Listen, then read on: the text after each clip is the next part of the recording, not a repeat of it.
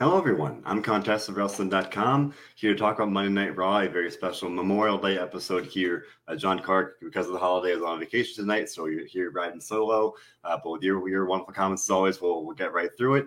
Very eventful episode. This was the go-home show for Hell in a Cell on Sunday, so we'll talk all about that because we had multiple matches for that show announced during the show tonight for the show on Sunday, and also other ones that we already knew about were hyped up as well. So definitely lots to get into. So I guess, again, first and foremost, have a Memorial Day, everybody. Hope you had a good holiday. If you had off of work, I hope you enjoyed it. If you had work, or were able to celebrate it somehow, it's fun. It's days like this. It's a holiday, but we still, the wrestling world goes on, so we still have Raw and whatnot. So. Definitely. Oh, that's the point. Asking where's John. John is on vacation. He had, I guess, a chance to take a 3-day weekend. I think it was like 5 days. He had a nice vacation for Memorial Day to get away and recharge the batteries a little bit. I think he should be back with us for the NXT show tomorrow night on Tuesday. So he was off to doing something to celebrate the holiday. So just if John's out there, I hope you're doing well, John.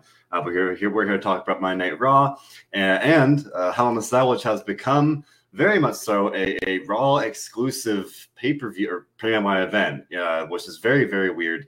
In the sense of like they haven't even said that. They've been promoting Hell in a Cell, and they would keep adding matches entirely on the Raw side. We got 2 new matches tonight just on the Raw side alone. So I don't know what they're doing there. DJ points out that John was tweeting. Yeah, John always watches the show. Like John always watches if it's Raw or SmackDown, even if he's not here. He's here in spirit, and you can follow along with his tweets tonight to get a sense of what he thought. We'll talk about anything anything comes up on the NXT show. Herman says this should be called a pay-per-view. Yeah, I agree. I'm old-fashioned. I still am trying to retrain my brain to say it's a premium live event because that's the technical term, but to me, they're pay-per-views. I think we can all agree on that. Brian says the Hell in a Cell card is shaping up. I mean, it's shaping up. Like I said, it's weird because like this is very much a brand exclusive show at this point.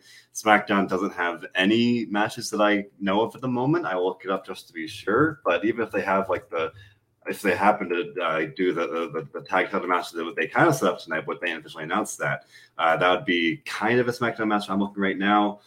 Just Raw matches, so that'd be even weirder if they just had one SmackDown match versus right now it is 6 Raw matches like that. I guess I kind of would rather they just leave it, or I would rather they say, hey, this is a Raw exclusive pay-per-view like they used to.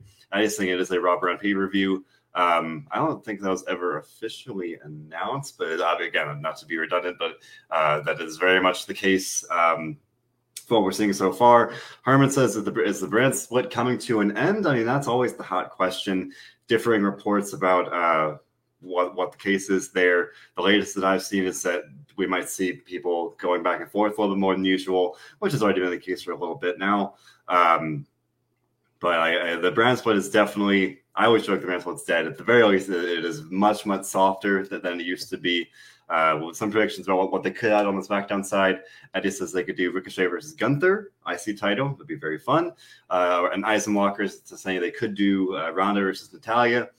Perhaps. I could see that as well. I guess it'd be good to have Ronda on there if you're not going to have Roman Reigns, who supposedly is not going to be there. He's not advertised. So we can talk more about Hell in a Cell as we go here. We are going to talk about the matches that were added to the show tonight. So I guess trying to work in the chronological sense. We started the show. Becky Lynch had a promo. She, of course, was added to the Raw Women's Championship match, which is now a triple threat match. That was last week. So we had that promo after that. I think that may have been last week's triple threat match. Just talking about that, talking about how she's confident she'll get the title back. She pointed to the screen, and we saw, I guess, an image from Money in the Bank 2020 when Asuka won the Money in the Bank match. And, of course, as we know now, subsequently, that was technically for the title because Becky gave her the title. She went away to have her baby. So, again, incorporating that long-term history is that I often appreciate that the way they do. When they do that, they don't always do that. When they do that, I appreciate it. And then Asuka interrupts, and unfortunately, this was pretty much the same thing that she's been doing with Becky since she came back, calling Becky a baby and the fake crying. It's pretty much been the same thing every week. Asuka's great. She's amazing in the ring, but this is kind of more par for the course of what they have her do from a character standpoint. Not the best. Bianca Belair comes out and says she's not complaining about having to defend a title in a triple threat match. She's confident she's going to beat both. She was upset that Asuka accidentally kicked her in the face last week, so she said, I'm going to have a lot to say in the ring in our match tonight. So they wound up having their match pretty much a minute later. So it was a very good match. Bianca Belair versus Asuka could easily be a headline like women's title match on a pay-per-view. And they pretty much had that style of match here in the first half hour of Raw. A very good match. I enjoyed it a lot.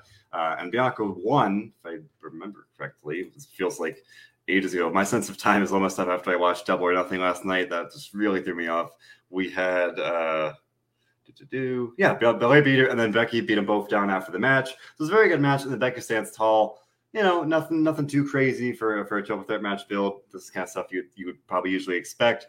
But people seem to be excited for the match at the pay-per-view or pre-my event. They're interchangeable. I really don't care. Brian says, can't wait for the triple threat match. It's going to be great. Eddie said it's going to steal the show.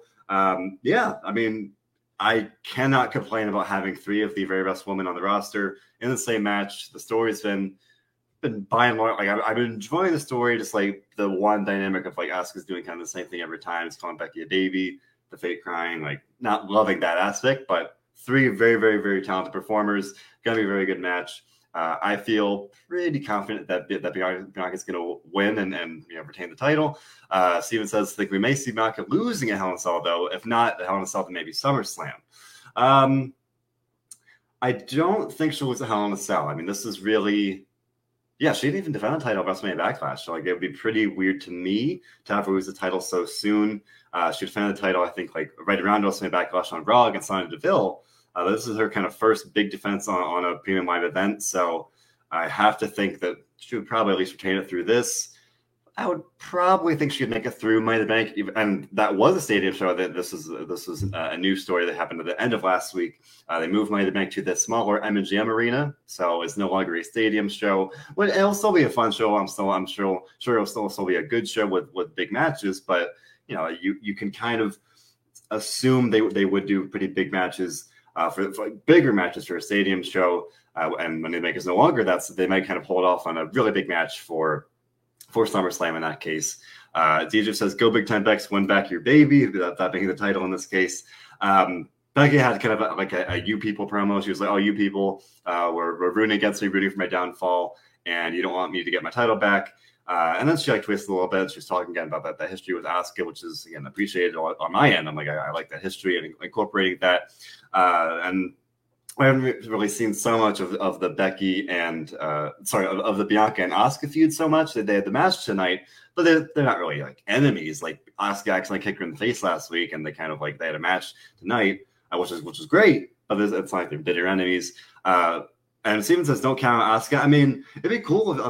And on paper, it'd be cool if she won a title so soon after coming back to kind of really establish her in a big way. And we'll talk about another former champion coming back, Alexa Bliss, in a little bit, coming back in a big way. Kind of similar here. Asuka coming back. She's won a couple matches. She's been looking pretty good. And I could see her winning in that sense. But again, more looking at Bianca being a champion, I'm like, I don't think Bianca would lose so quickly. Quickly being relative, it's already the end of May now, but it feels like not too long ago that she won the title at WrestleMania, and that was a big moment. So I would feel pretty safe in saying that she'll probably keep the title at least through Hell in a Cell, probably up until the road to SummerSlam, maybe losing it there. But it's gonna be a good match. Very much looking forward to that. And then Eddie's saying whoever wins Money in the Bank on the women's side will beat Bianca, whoever that might be. I mean, in that case, I could see Rhea Ripley. I could see Alexa Bliss. Those would probably be the favorites on the Raw side of things. Over on SmackDown, not quite as much depth in a general sense, especially with the Sasha Banks and Naomi situation. So I would probably, at this point, already still well over pretty much a month and a half away, I would probably say, yeah, if that prediction is true, and I would tend to maybe I see the thinking there, and I think it's very possible. And in that case, I would hope it would be Rhea Ripley or Alexa Bliss in that case. So Brian's been enjoying the build, though, saying it's been the best thing, hoping Bianca retains. Not loving the build, but I do hope Bianca retains. And again, I did like the flashback to Money in the Bank. Money in the Bank 2020, folks, if you're watching back then, and I'm going to assume many of you were, like, that was just a crazy time, pandemic. They had Money in the Bank at the WWE headquarters. There was like Money in the Bank literally in WWE headquarters. They were fighting on the roof. Rey Mysterio got chucked off the roof. The world was like turned upside down because that was the one that pandemic really started to hit. Very, very crazy time. And now, like, anytime they kind of reference it or they play like a little clip of it, it's just like, it's this very odd sense of nostalgia. It's like, no, I don't want to go back to that way of things, but like, it's just so crazy. And like, here we are, we're like back in this relative sense of, at least in the wrestling world, the sense of normalcy. This crazy, crazy time. But so that's one match that we can, we already knew we were getting at Hell in a Cell. We had several matches here confirmed for the show, added to the show, and I guess we can jump around a little bit. So tonight we had Mustafa Ali facing Ciampa, formerly known as Tommaso Ciampa. The match where if Mustafa won, he would earn a future U.S. title shot. The champion being Theory. They've been feuding for a couple weeks now, and Theory has not gotten a chance to, or I should say, Ali has not gotten a chance to challenge for the title yet. Theory has been ducking him a little bit. He faced Ciampa. It was a good match. We talked about this for a couple weeks now. I'm like, oh, the second they do Ciampa versus Ali, it should be a really good match. And it was. And then Theory attacked Ali to force a DQ, which seemed questionable because by Ali winning, he gave him a title shot, but then Theory twisted it. It was like, oh, I'll give you a title shot right now after he beat him up after the match. So it made some sense. Like, it was a little awkward getting there, but it made sense. And then, like, the way they're doing it, I was like, I kind of thought they might do a shocking title change. Was like, I guess just for the heck of it, not to sound too casual, but like, I don't know, we see WWE do this all the time where it's like, oh, let's just, just for the pop, just for the surprise, let's do a title change. I didn't necessarily think they'd do that with Theory, at least here especially, just to have it like it be such a random title change, I guess, like the word, with the attack and the making it so obvious that Theory would win. I didn't necessarily think they would do that, but I kind of felt like that's what they were going for, that Ali could win. And then he didn't. Theory won, as he should have, beating up a guy that he just beat up previously, right before the match. But then Adam Pearce came out and said, you may have outsmarted Ali, but Vince McMahon wants you to have a fair fight, wants Ali to have a fair fight at Hell in a Cell on Sunday in Chicago, Mustafa Ali's hometown. So it will be Theory defending the U.S. title against Ali on Sunday, supposedly in a fair fight. So that will be, as I said, in Mustafa Ali's hometown. Now, WWE, a lot of the time we kind of see they don't always do the thing where, the hometown hero wins. Actually, most of the time they do the opposite, where they'll have the hometown person lose. I remember WrestleMania 35, they had pretty much every hometown guy win. I remember like Zack Ryder and Kurt Hawkins won the tag titles. Tony Nese won the Cruiserweight title. It was when WrestleMania was at MetLife. They had a bunch of like the hometown guys win. It's like just Mustafa Ali, as far as I know. No one else I really know of being a Chicago native. I could see him winning in Chicago. And that's just saying she predicts Ali winning and DJ agreeing as well, saying the crowd will explode. And Ali even said the problem was like, oh, I'm going to win the title in my hometown. And Theory attacked him again. I think it could happen, obviously. And anything can happen anytime. I'm still skeptical with Mustafa Ali. Everything that he requested his release is still I'm projecting, but it's like I feel like they wouldn't just like reward him, if that makes sense, by giving him a title win so soon after he came back. The first couple of weeks after he came back, he was pretty much, if not jobbed out, like he lost a couple matches here and there. He got beat up pretty. I think he lost severe, and he lost a bunch of matches. So not the most like impressive in terms of like win-loss record, not the most impressive runs for him since he came back. And I don't think he would necessarily beat Theory, as we talk about pretty much every week here. The guy that's been Vince McMahon's like handpicked project here. So I feel like the odds are definitely in Theory's favor. But then DJ says maybe we'll do some like a quick hot potato kind of thing of having Ali win the title and lose it back to Theory the next night. They do that all the time as well. Not to bring up Zack Ryder again, but when Zack Ryder won the IC title at WrestleMania and lost it the next night, they do that as well. I feel like it's been a little while since they've done that exactly, but it's definitely in their playbook. So, or if they would do even longer, Stephen Chambers says maybe they'll do Ali winning a pay-per-view and Theory gets back at the next one. So that would be Money in the Bank, and that would be a couple weeks, whatever it might be, which I could also see. But I do think that maybe the smarter money might be on Theory winning. And even if it's not something like this, I just says it could be if Theory wins, if he has this good U.S. title reign, as he's talked about, as fans have talked about, the big thing that a lot of people are kind of if not hoping to see, maybe expecting to see. I think something that like seems like it makes a lot of sense would be Theory against John Cena at SummerSlam. That would make a lot of sense. Theory makes pretty much every interview he does makes it clear like John Cena was his inspiration, his role model when he was a kid. Big fan of his. Makes perfect sense. U.S. Championship, kind of that connection there, and Theory being a guy that Vince clearly wants to get over as this next big project, big star. All those dots are connecting. So that's why I'm not necessarily thinking that he'll lose the title here, even just kind of keep that. Keep the momentum going if that becomes a possibility. I think they're going to want to book him strong heading into that if that does become feasible. So I want that match to happen. I think that'd be a great story. Brian agreeing, saying that he hopes it happens. Not just she doesn't want to see Cena come back only to lose the Theory. I agree with that as well.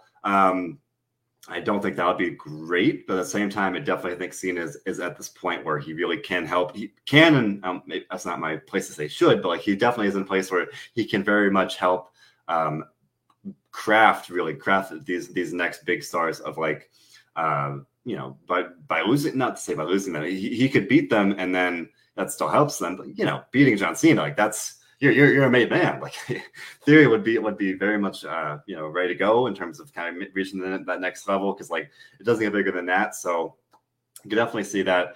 As Zahari with a fun fact here, July 27th will mark the anniversary. I believe that'll be the 20-year anniversary of John Cena's debut, which is crazy to believe. That will be the go home show for SummerSlam. So Theory could challenge Cena there. If they do that, if they do Theory versus Cena, I would hope they do more of a longer build, like an actual, couple week build kind of thing. I don't know what John Cena's schedule is. I really don't.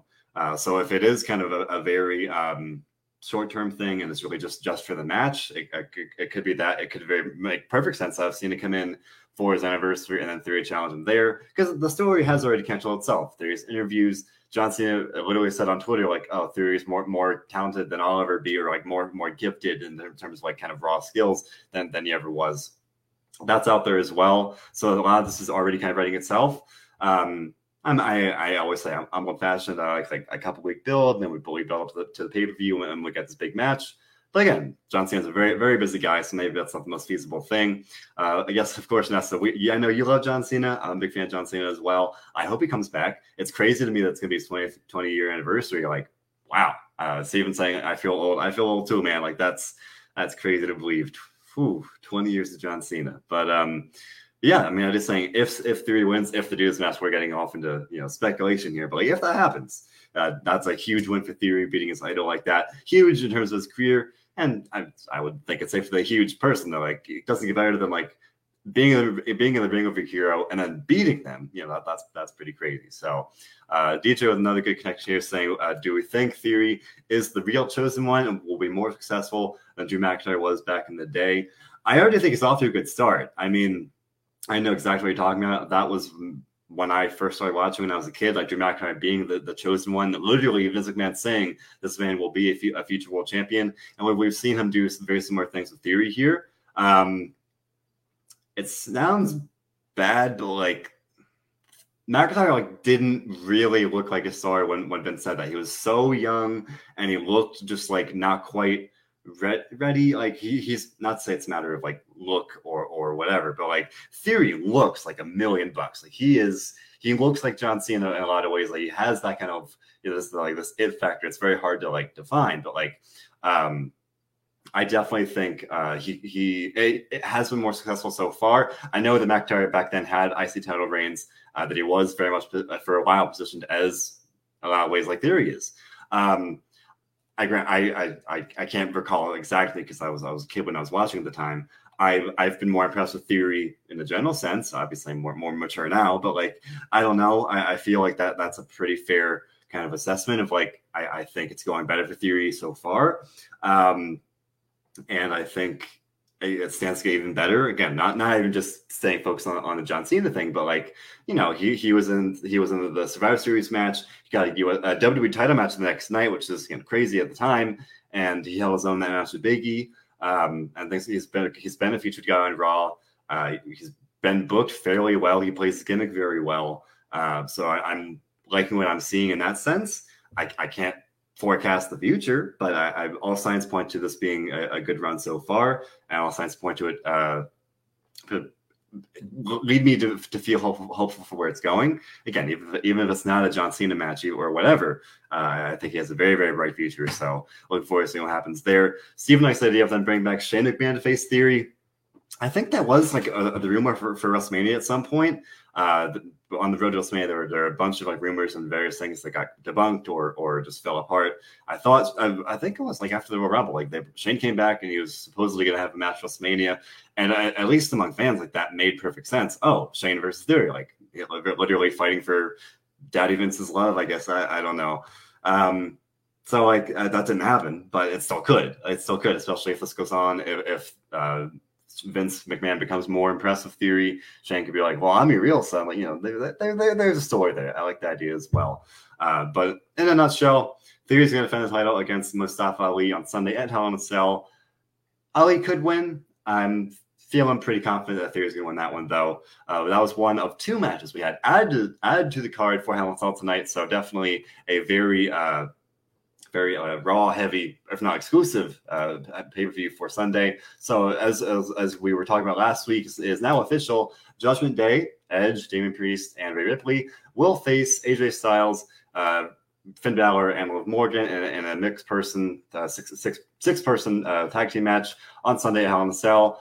This feud's been going on since the road to WrestleMania. If you think about Edge and AJ Styles at that point, and they've roped in Priest, and now they've roped in Rhea Ripley, now Balor and Morgan.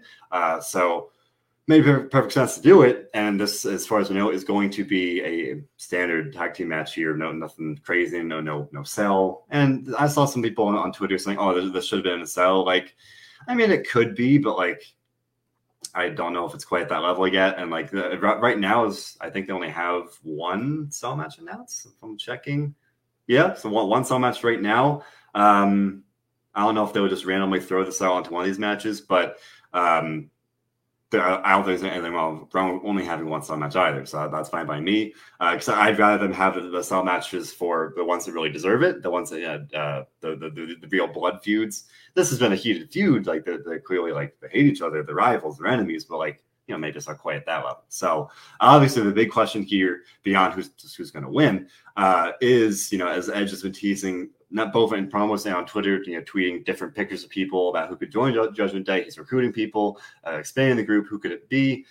Steven says he thinks this Ciampa is going to help Judgment Day beat this quote unquote Bullet Club, if you will, the Bullet Club Rejects. I didn't see the Rejects right. The Bullet Club Rejects, yes, in the 6-person tag team match. I will say, so we saw Ciampa facing Mustafa Ali tonight, and it just made me think, like, and he did the thing where he clapped his back as he did in NXT. And I talked about before, I'm a big fan of Ciampa, and I was hopeful when he got called up to Raw. I was like, okay, like this is gonna be good. You know, he's great. He's so good in the ring. Like, surely this will go well. Surely they'll use him and it'll be good. And he really hasn't done much. Like he attacked Mustafa Ali like 2 weeks in a row. I think this was the first time they've had a match on Raw, as far as I can recall, to get a match against each other. Like we've had, I think Ciampa, he had the run on Raw like before he officially got called up on NXT when he's still a babyface, but then he came back to Raw, officially got called up, and he attacked Mustafa Ali, turned heel. But we really haven't seen him do all that much. And Brian's saying Ciampa's being held back. I don't know if it's being held back. Definitely not being used to its fullest potential. So, you know, maybe that's intentional, and maybe they're trying to kind of hold off on like really showing what he can do, because the report back weeks and weeks ago was when the report about Rhea Ripley joining Judgment Day first came out. It was her and Ciampa supposedly joining, so supposedly being pitched to join the group. Ripley has, Ciampa has not yet. So and as we've seen so far, both at WrestleMania and WrestleMania Backlash, the pay-per-views, my events, whatever, that's where Edge debuts a new member for the group. So this would lead me to expect we will see somebody join the group here. Ciampa remains the favorite to me in terms of who that could be. I think it's pretty likely at this point. I mean, just based on the pattern, what we've seen so far, based on, I think, would make sense to have Judgment Day win. DJ disagreeing, though, saying he does not think there's a reason to have Edge and company win it unless he has one of the opponents turn on each other. Now that's interesting, of having AJ or Finn or Liv turn on each other. There's definitely that possibility as well. If it's not a newcomer, if he manages to corrupt someone on the other side of the match there. And likewise, Deer's asking who could it be. I was talking about it before. Like, I really like the idea of Finn Balor, of the Demon and the Demon and Judgment Day. There's something like that's something very, very, like, I like that. Like, it's just, it works. The Demon and Judgment Day, like, that feels like they very much go together. That it will just make sense. And likewise, Eddie's saying, like, the question here is, will Finn Balor turn AJ Styles? I think if anybody's going to turn, it's going to be Finn Balor. Like, if AJ Styles, it wouldn't make a whole lot of sense for him to just turn face, be like, okay, I'm going to align with this guy I've been feuding with literally since February. I don't think that would make the most sense. So, whereas Finn Balor, like, I could easily see that happening. Nessa says she thinks it will be Ciampa if they get a man / another male member in this case. I think that makes sense. If it is Finn Balor here, I think it'll be a great match. As Steven points out, that'd be great. Give that match like 15 minutes and just like let them go on TV, on pay-per-view. Like, they will tear the house down. That'll be great. I love it. They're both great wrestlers, and if you let them do what they do best, they're not going to disappoint. So if it is Finn Balor in that case, I think that'd be cool. I think that'd be kind of help reinvigorate his run on Raw here. So I'd like to see that. But some thoughts here about the six-person, Eddie's saying 6-person tag here, saying it could be, then you could do a 6-man tag at Money in the Bank. You have Ciampa there, team up with Edge and Priest, and then you do Rhea and Liv being in the ladder match Money in the Bank. I think that makes sense as well. I am hopeful it's going to be Ciampa. I think I definitely want to see Ciampa join the group and be more featured on Raw. This would be the best way to do that. I say that every week now. Working with Edge, Hall of Famer, like, that is probably the best way that you could be perceived as being important on Raw at this point, unless you hold a title, unless you're Cody Rhodes or Seth Rollins. Like, that's an automatic, like, boost to your status. So I'm all in on that. I would definitely like to see that. But yeah, worth pointing out, Edge was not here tonight. Rhea Ripley faced Liv Morgan in a singles match, and Liv Morgan won. And then post match, they brawled. No Edge. So then AJ, Liv, and Finn were able to get the upper hand, which wasn't great in the sense of, like, it made Damian and Rhea look like they couldn't get the job done by themselves, where they kind of need Edge to, I don't know, to be at their full strength, and or at least maybe play that seed of, like, they need someone else. Maybe one Edge isn't there. Maybe they're not strong enough just by the two of them. I could see that rationale as well. DJ likes the idea of Liv Morgan turning here, being a great way to boost her career, potentially to give her a title run in the future. I mean, she hasn't really had a heel run. I mean, I remember a lot, like years ago, I think she was a heel with the early version of the Riot Squad. But she's been a babyface pretty solidly for quite a while now. And we haven't really, like, joined Judgment Day year pretty much like a full-on heel. So that definitely freshened up her character. I'm really liking the Finn Balor idea, though. I think there's definitely something there. The Demon, like, that it speaks to me. Like, just like, it works. I'm telling you. I mean, I don't know. I could sit here and say, like, oh, they should do this, they should do that. For all I know, I could say, A, they're going to do Z, and that happens all the time. They do. But, like, that's part of being a fan. That's fine. Like, I can think of things that I would like to see. Doesn't mean they're going to do it. But I think that'd be beneficial to have Finn Balor join, to bring the Demon back, even sporadically. I like the idea, and I like to see it. But otherwise, here, talk about the triple threat match. Talk about the match that they added. One match we knew about, one of the big matches here. Cody Rhodes, Seth Rollins, Hell in a Cell, right now at least, the one cell match on the show. So this will be the third match between these guys on a PN Live event.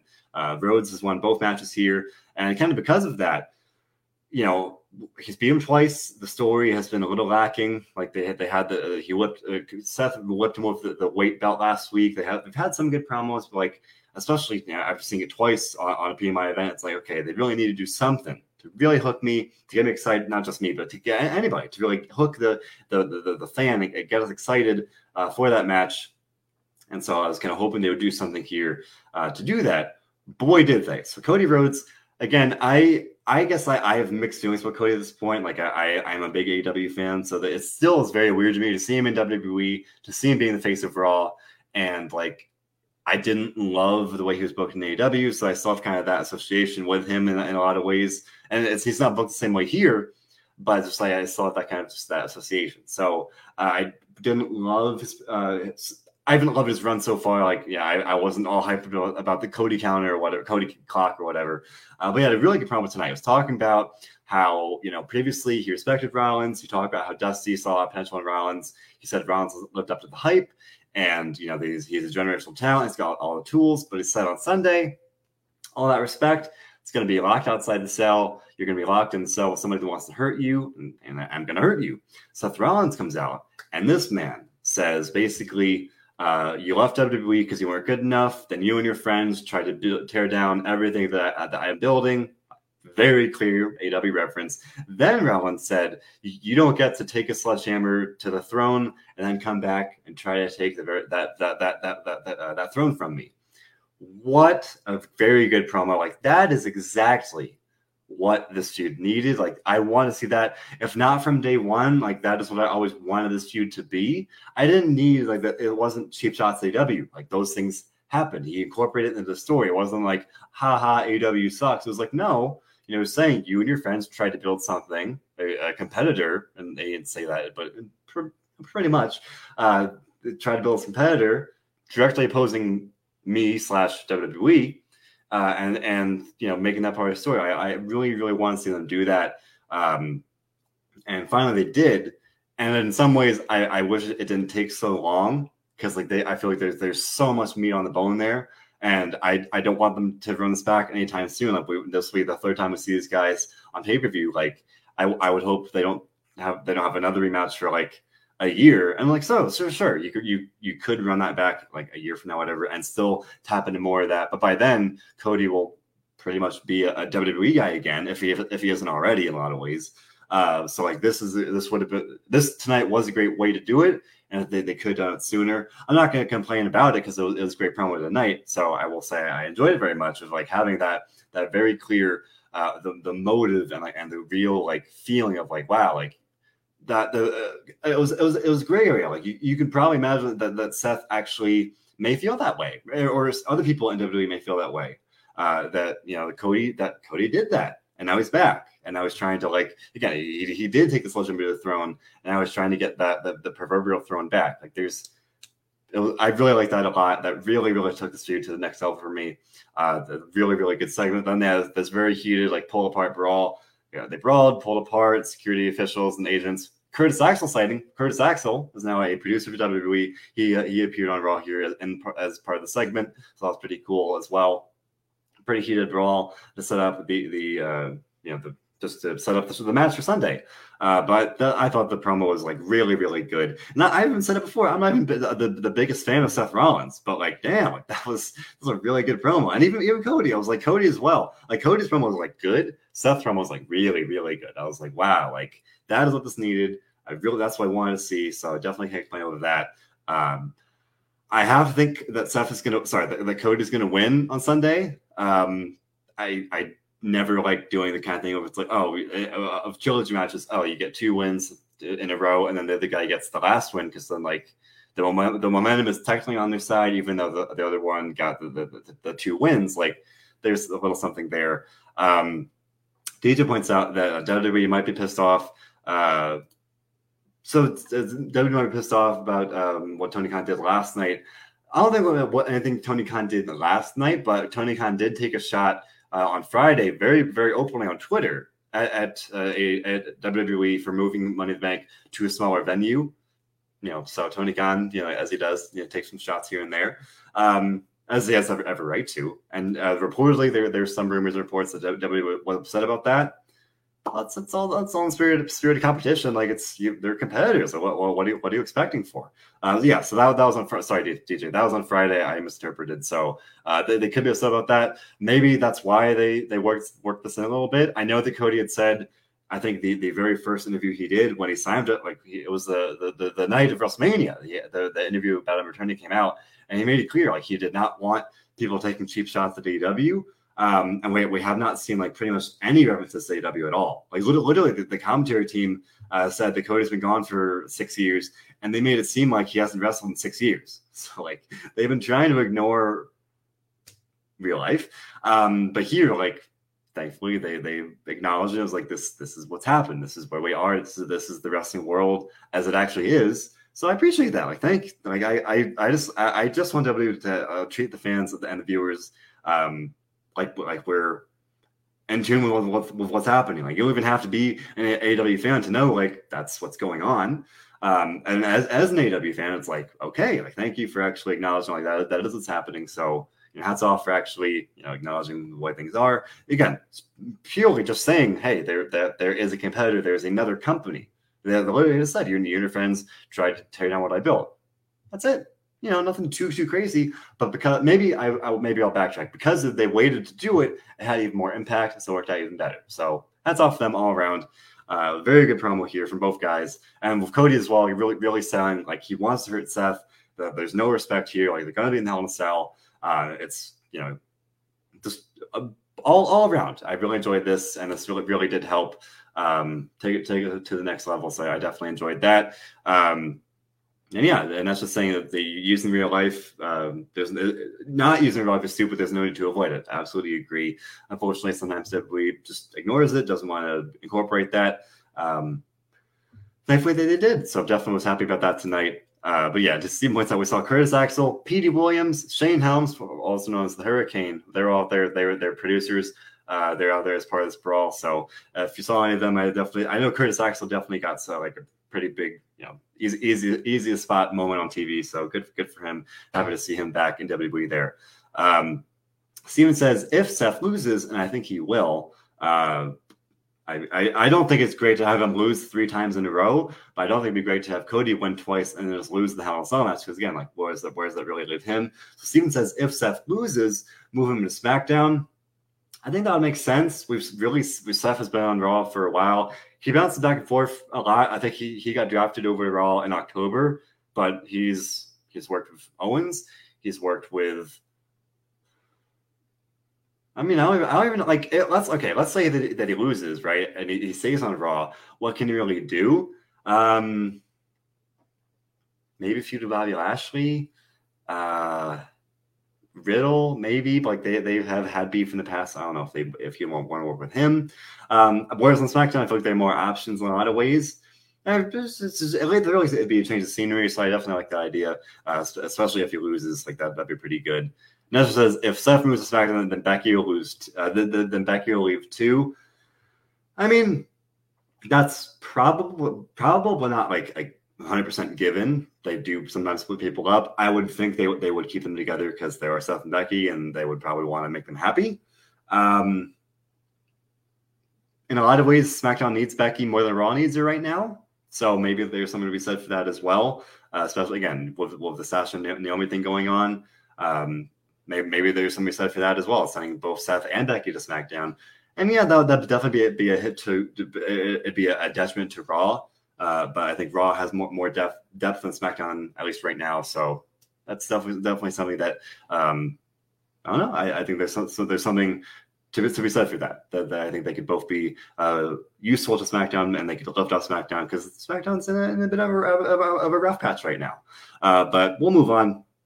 DJ wants to know who wants to hear Zeke speak. So we had a 6-man tag. It was Mysterios and Ezekiel versus Kevin Owens and Alpha Academy. Now, you might ask, where was Veer, the guy that's been feuding with the Mysterios for several weeks now? Veer, unfortunately, did not come tonight. Just I guess he wasn't feeling in the mood. So unfortunately, maybe he'll feel inspired next week. But no Veer tonight. Definitely a shame. Judas is no Veer. Definitely a bummer there. But it was a fun 6-man tag. Kevin Owens is great. Alpha Academy is great. Mysterios are good. DJ says Veer's stuck at IKEA again. Hey, if I see a tweet tomorrow and Veer's in IKEA, at least I'd give him kudos for the continuity there. But this is a very fun 6-man tag. Ezekiel had a fun hot tag at one point. At one point, he hit like a knee strike that someone said. I think Corey Reeves said it was just like Elias. So maybe a little blurring of the identities there of like, oh, is this Elias? I don't know. But in the end, Owens accidentally super kicked Gable. Gable took a double 619, and Ezekiel pinned him for the win. And I will say in a lot of ways, like they've built Ezekiel probably, I would say, like as good. Okay, not as good. I would say like the people that have showed up on Raw since WrestleMania, Cody Rhodes, Ezekiel. I'll stick it to the men's division. Cody Rhodes, Ezekiel, and Veer. I would say big three. Veer has gotten a bunch of squash victories, and he beat Dominic and Mustafa Ali. But like I really feel like in a lot of ways they've really featured Ezekiel a lot, and they've really built him up as this like pretty important character on Raw. Got one tonight. He will be facing Kevin Owens on Sunday. I have to think he will win that in a lot of ways. Like that'd be a very, very good way kind of to actually build him up, or the Owens will cheat and will continue. Steven says if Elias shows up on Sunday, Owens is going to have a breakdown. I think that'd be very funny to see as well. And Eddie says Elias will appear to piss off Kevin Owens, and the Owens will just snap. He did throw a temper tantrum tonight, so maybe they're setting up some kind of some big blow up here for Kevin Owens to just kind of lose it, to become so obsessed and so frustrated and driven crazy but by this Ezekiel madness here. But that could happen. But yeah, Brian Everett, we say this every week. Owens is making the absolute most of this. Like this shouldn't be working as well as it is, but Owens is great. Everyone involved has really been like making the storyline work. They're like Gable's been funny. Otis is like they play off each other very well. And again, I don't mean to sound bad, but like Ezekiel is like the least entertaining part of this. Like, yes, he deserves credit for getting over as his own brother in a lot of ways. But like the character isn't that interesting. Like he just seems like a guy. Like he's Elias's brother, generic babyface. We haven't really seen who he is yet. Maybe that's the problem. Whereas Owens is funny. He's like always mad and all these shenanigans and antics, like the lie detector test and the foil DNA test. Like that's been the real like hook of this feud here. And like we still like this I've been saying this since I think the night after WrestleMania, maybe the week after. The whole story, the appeal has been Owens and what Owens is doing, and I guess to an extent, what Chad Gable and Otis are doing. When like the whole story is about Ezekiel, and like he's not really been the most entertaining part of it. It's just a weird dynamic to have here. But Steven says if Ezekiel wins, Slash gets pushed coming out of this, he could face Slash feud with Theory. I think that'd be cool. They again, I guess I'll lump in Theory with those guys that they're getting pushed, like the newcomers on Raw. Theory's been around since really, I guess, October. But I guess going back to then, like he's been booked very, very well, him as well, and Ezekiel. So I could definitely see that as this kind of like two. I mean, technically Ezekiel's like a young star, but like he's Elias, so don't tell anybody. But yeah, it's weird. Like it's weird. I don't know. Yeah, I don't know. And again, I don't know what the end game is. Eddie points out that Ezekiel is a more skillful wrestler than Elias. I will say that like Elias never blew me away as a wrestler, but Ezekiel, he has perfectly fine / good matches. So like I definitely noticed that as well. I never really watched an Elias match. I was like, oh wow, that was a good match. But Ezekiel, I've been like, yeah, that was pretty good match. Like can't really complain. Whereas Elias, he was always having like the symphony of destruction matches and stuff like that. So I will give him props to that. Like because they are different characters, different performers. Like Elias wasn't really the skillful wrestler, to use Eddie's term there, whereas Ezekiel, that's really more of what we're seeing here. So maybe that's the key difference, and I guess I've been taking that for granted. But I don't know. More predictions about Elias maybe coming back. Maybe it'll happen on Sunday at Hell in a Cell. Maybe again, I'm struggling to think like how this is all going to work out. Of like, are they just going to have Ezekiel disappear? Are we going to see both guys kind of alternate weeks or segments? Like, I don't know. I don't know what they're going to do. Deidre says they could build up Ezekiel like him, but like Eugene having do signature moves of everyone else. Yeah, I could see that as well. I don't know if they already are doing that. I haven't really caught on to it so much. But I've been definitely impressed with what he is doing in the ring. Again, especially compared to Elias. And Elias is perfectly fine, but like he's definitely stood out in terms of just being more of a wrestler. Like Elias was an entertainer. Like he was a musician. He was the guitar guy, and he wrestled. And he was good. And he was entertaining. You know, I think that makes sense. So, what else do we got here? So we had. Of course, you got to talk about it. So we had Miz TV hyping up Miz's the Street Profits interrupt. They hit the Miz with it doesn't matter what you think as a shout out to The Rock. And then somehow Miz TV devolves into 24/7 title shenanigans. Dana Brooke runs down. T-Bar had a little moment in the sun here. T-Bar got on TV.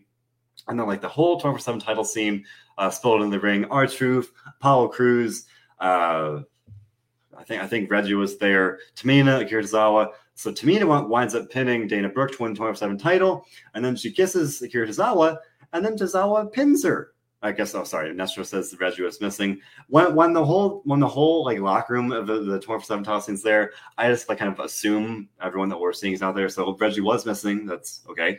I guess he just wasn't part of that tonight for whatever reason. I don't know why. But yeah, it's definitely been a while since we've seen T-Bar on TV, so cool to see that. But then Akira Tozawa, he betrayed the woman that he loves. He decided to pin Tamina after a kiss, and he ran away with the title. So Akira Tozawa, once again, the 24/7 champion. This segment, I mean, again, I try not to be like too harsh or negative. Like the 24/7 title scene, like I don't think we had a segment with it last week, and I was relieved and just happy about that.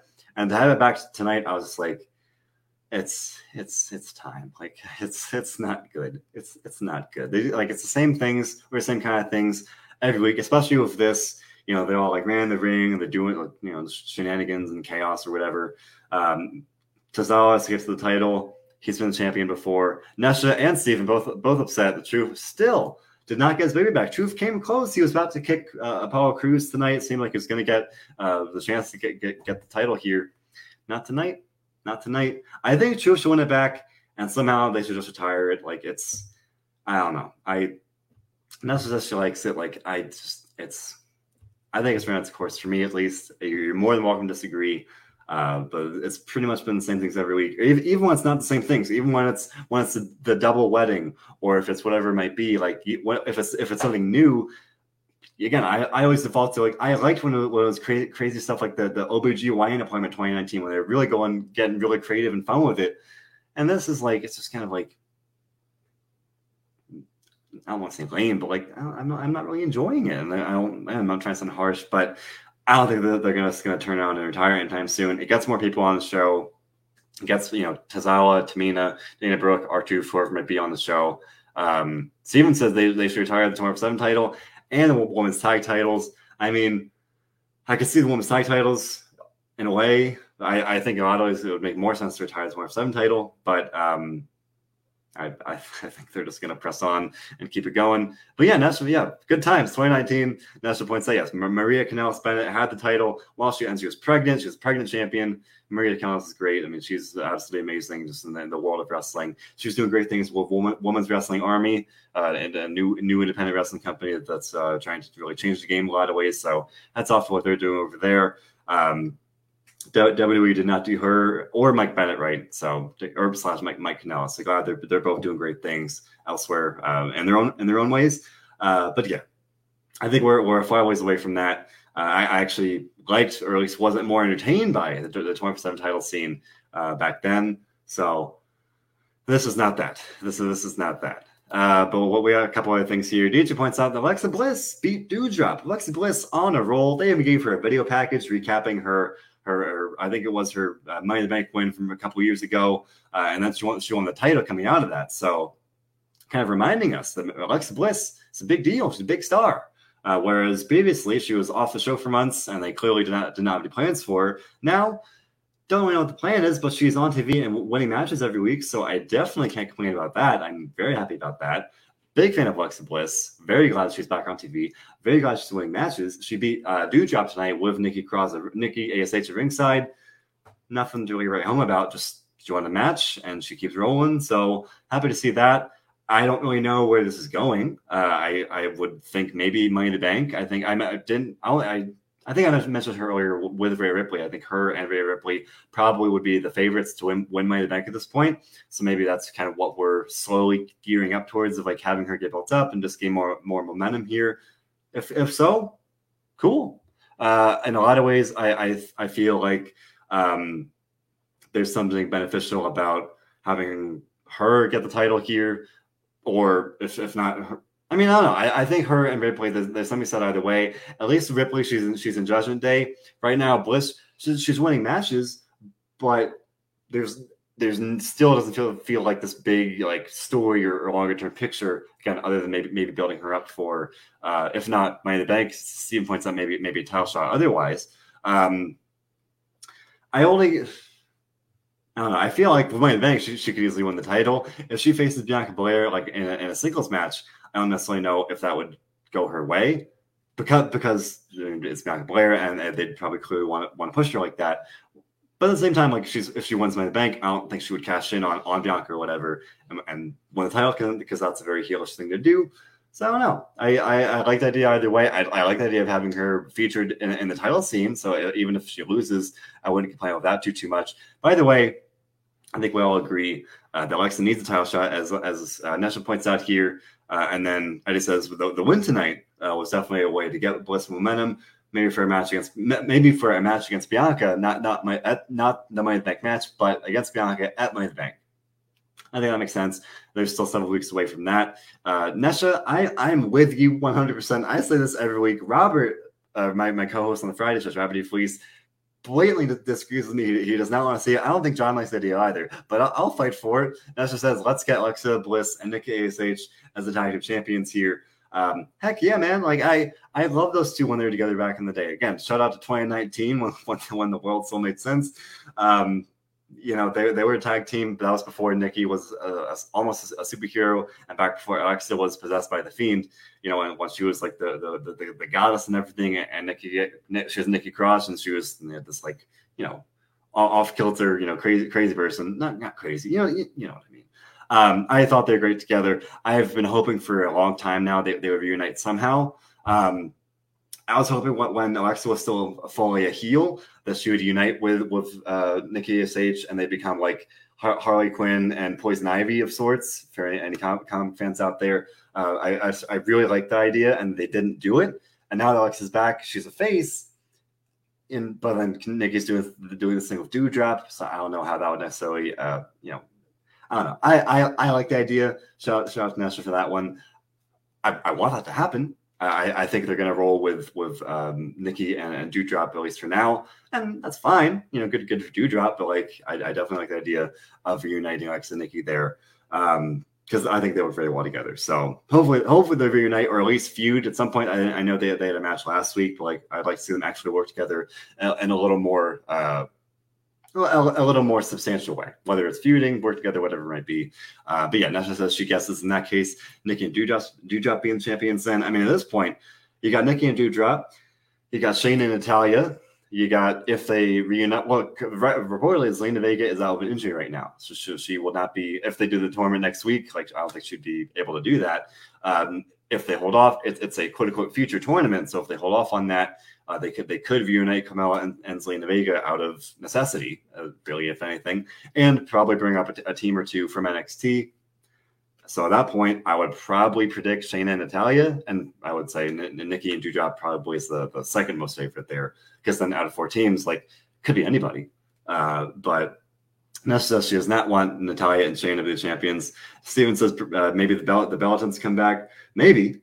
I know that they've made it clear they want to come back if the doctors approve, and there are obviously a bunch of complications to kind of work with there. Like, can they get approved schedules? I know that they're both doing their own things in various ways, so I think that's definitely an option. I know they've made it clear they want to wrestle for the title, so there's like that's half the battle alone. So maybe one day. But speaking of tag team matches, the main event, actually not the main event. We had the countdown for the Usos versus Shinsuke Nakamura and Riddle. This is set up on SmackDown. Of course, Riddle, Randy Orton being out of action right now.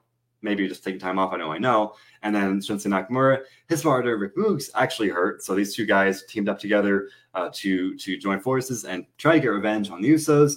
We had a championship contender match, much like in a lot of ways we had Ali versus Ciampa earlier. So this was if the Usos lost, Riddle and Nakamura would get a title match. Well, the Usos got DQ'd. They tried to use Riddle's scooter on him. So Riddle and Nakamura won. So they earned a title shot at some point. They not confirmed when yet. Could it be Hell in a Cell? I don't know. The card's already looking a little crowded. So maybe that'll be the next week or whenever. But they earned a title match. So we're going to look forward to seeing that. And then after match, we had a beatdown. And then Riddle did a super RKO. This man is like mastering the RKO. He's definitely learning a lot from the Viper here. Steven says the super RKO was awesome. Yeah, like Riddle, definitely. He's like, it's like we're seeing that growth of like at first he's doing the RKO and he was doing it, but now he's doing the RKO and he's really good at it. So I'm liking what we're seeing there with him, even with Randy being off right now. Either storyline injury, whatever it might be, still carrying on the legacy of the Viper. So that's very, very nice. And that's just that it's time for the Usos to lose and cause problems in the bloodline. I don't know about that. I mean, Riddle and Nakamura, as Eddie says, they're an interesting tag team. Is that the team you have the Usos lose to? Your record-setting tag team, SmackDown tag team champions. Now you're unified tag team champions. I don't know about that. Like, I think we are quickly looking at a time where it will be a good time for the Usos to lose to kind of create those problems within the bloodline. But is it to Nakamura and Riddle? I don't know about that because they are very much a thrown together team that feels like a temporary kind of thing.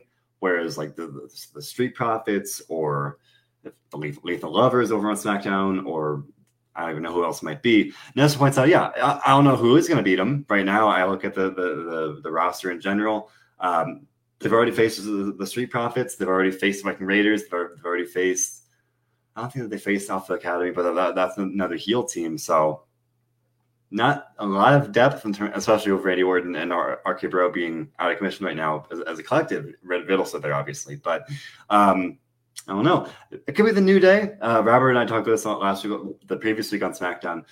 It could be the New Day. You can always run back New Day Usos. I don't think anybody would really complain about that. DJ's idea of having Balor and Styles beat them. I like the idea as well. But again, if we're talking about maybe Finn Balor turning on Styles, I don't know if that's really feasible. I don't know. I'm not really like nobody really seems to be jumping out to me.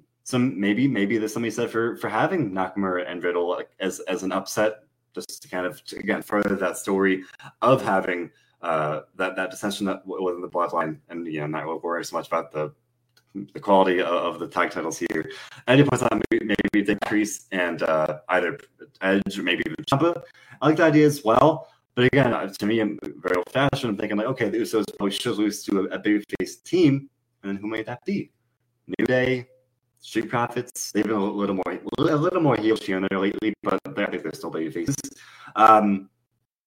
Steven says maybe it'll be Fight Club. Those are definitely heels. I don't know about that.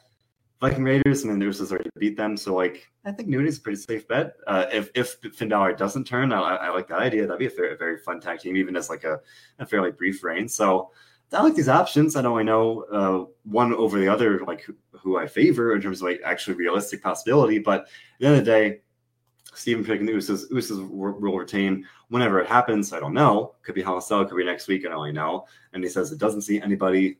Steven does not see anybody beating the Usos at least anytime soon. Now I tend to agree.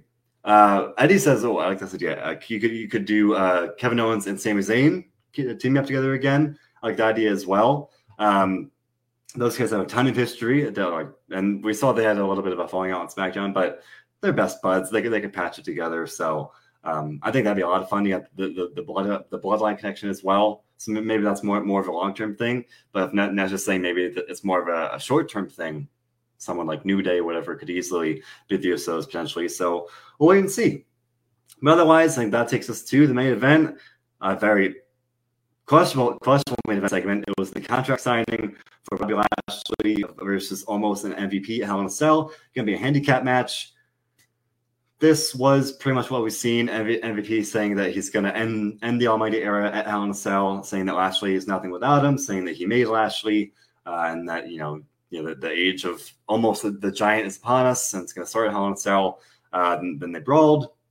Cedric Alexander got involved, and then Lashley speared almost to a table to end the show standing tall, heading into Hell in a Cell. As we talked about before, I have to think that that almost should win in a lot of ways, but at the same time, Lashley kind of needs to win to get back if they want to push him as like a title contender. So definitely a tough call here. If I had to, I almost should win though. Like almost probably should win. But then with two comments saying it should be in the cell.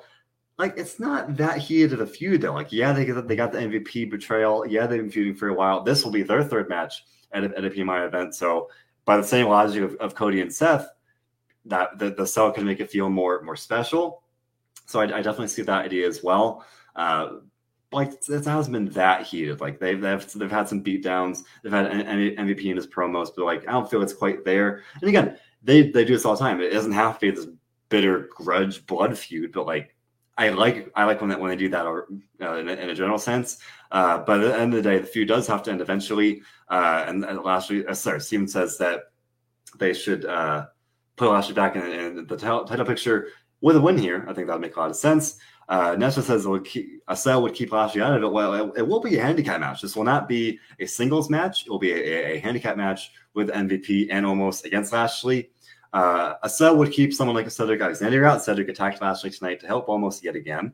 So I think there's something said for that. I would expect Cedric to probably interfere on Sunday, and maybe even Shelton Benjamin as well. I think Shelton's been potentially hurt, I guess, or something lately. I'm not quite sure about that. But Eddie predicting victory for Lashley. DJ says MVP is going to come Lashley. I don't know about that. Like, where I obviously almost could like destroy Lashley and MVP could pin him, but I don't know. I think the handicap match will make it different enough than what we've already seen. I think almost should win. Again, just kind of really cement him. But aside from the match, this was a very weird thing to end the Go Home show on. Like, this was not the most hot segment. It was not the most interesting segment. Again, MVP said pretty much the same thing about the Almighty era and about, him and Lashley and betraying Lashley and everything. This is what we've pretty much already seen. Whereas, as Eddie points out, I fully agree. The show should have ended with the Cody and Seth thing, with their great promos, with the brawl. That would have been a very entertaining, very exciting close to the show. That's a sell pay-per-view. That's how you kind of go off the air for Raw, at least the last time for the pay-per-view. Definitely like that idea. And they went with the contract signing. I don't know why. WWE is going to WWE. I don't know. It's what they do. But Eddie, I definitely agree with you there. I think that would have been a much better idea. Steven points out he doesn't know what's worse, almost Von Wagner. I think it's Von Wagner. I don't want to knock Von Wagner when we're not even on the NXT show, but like at least Almost, like, they're both big guys, but Almost is like a giant. Almost is like this colossus of a guy. I've been very, at least like he's got that going for him, and that makes up for anything else. Whereas like Von Wagner, like, I don't want to be too hard on the guy, but like I'll take Almost over Von Wagner if you ask me between the two. But DJ says he thinks we could see Madcap Moss versus Happy Corbin Hell in a Cell. I could see that. He's saying we could the Corbin was at the Cubs game today, throw out the first pitch. Could see that as well for Hell in a Cell potentially. But again, it's so weird right now. 7 matches, all Raw matches, and there's still SmackDown on Friday. But like you would think they would have announced something for SmackDown already. But this was the Go Home show for Hell in a Cell for Raw. We had, again, 2 matches added to the show for Hell in a Cell. We had more build for Hell in a Cell, promos, matches. Bianca Belair Asuka was a pay-per-view match. We had a contract signing that was not the best closing segment, but all in all, I thought it was a pretty good show. Not the best, but like, again, I think more than anything, I so enjoyed the Cody and Seth thing. That like props up my number strong enough to be like a pretty decent 7 for the Go Home show. I probably would have preferred like a little stronger like build for some of these matches. Like they build up Theory and Ali tonight. They build up the Judgment Day thing tonight, and that's been in the works for a couple weeks now, but not the best, like, go home sell for the show. Not the worst either. They've been worse go home shows too, but thought it could have been better. And I agree with Nash just saying it was a 7. Nothing special. Not bad, not great. About in between. Steven says he'll give it a 6.5. And DJ with a 2.3. Oh my goodness. DJ, 2.3. I didn't think it was that bad. My gosh. Like for me to give like below a 5 for Raw, they've messed up real bad. I try to give like a 6-ish on average, and like a 7 is like a decent show. 2.3, like the day I give a show a 2.3, folks, we're in trouble. We're in trouble. Laura gives the show 8.10. Edit says 6. Let's settle Hell in a Cell before Money in the Bank. Yeah, we got Hell in a Cell, and then we're on to Money in the Bank. That is when? July 2nd. That's the first weekend of July. So already a couple weeks, about just under a month. So they've got enough time to build that. And look forward to the build for that coming out of Hell in a Cell starting next week here on the Raw Show, where I and Johnny Hart will be doing the Raw Post Show as I do every Monday. Again, John was on vacation tonight, but usually John and I are here on Mondays to talk about Raw. We are here on Tuesday nights to talk about NXT. So we'll be here on Tuesday night to talk about that. NXT will have In Your House on Saturday. So make sure to look forward to that as well. And otherwise, Robert and I should be here on Friday for Friday Night SmackDown, schedule permitting. And otherwise, great. Actually, sorry, we have the two Diamond Dudes on the Rampage covering all things AEW. We do have Hell in a Cell on Sunday. John and I are tentatively planning on doing the Hell in a Cell post show live after the show on Sunday. So we should be able to do that on Sunday. I will confirm that, and I'll try to ask John about that before the show for NXT tomorrow. And otherwise, great stream of interviews. Constantly come at you. Bill Pritchard recently interviewed Ruby Soho, formerly known as Ruby Riott, and also Ric Flair. Ric Flair, WWE Hall of Famer, absolutely awesome that we were able to get him for an interview. Again, say what you will about him, but like, cannot deny Ric Flair, absolute legend. Like that's cool. Like that's really cool. What can I say? I think that's cool. But DJ went out. He'll be Hell in a Cell in person. So there you go, DJ. Y'all fill us in with any of your in-person observations there. I guess the next night on Monday if you can join us. But yeah, as I said, Monday, Tuesday, Friday for our weekly Raw, SmackDown, NXT post shows. Hell in a Cell on Sunday. We are more than likely going to have a post show for that right after the show there. Interviews, all these things and more. SoundCloud, Spotify, YouTube, all that good stuff and more. You know where to find us. Please do leave a like and subscribe. And with that said, folks, especially these days, the world outside is a scary place. It's a scary place. But that is why, especially, I appreciate you all so very much for taking the time out of your days / nights / early mornings at this point to take your time to share the love of wrestling with me, to talk about wrestling, whether it's a good show, whether it's a 2.3 level Raw as DJ rated it, or if it's a really good show, whatever it might be, anywhere that it falls. We come together to do one thing, and I appreciate it all so much. I appreciate it because together we all enjoy wrestling. Thanks for listening, everybody.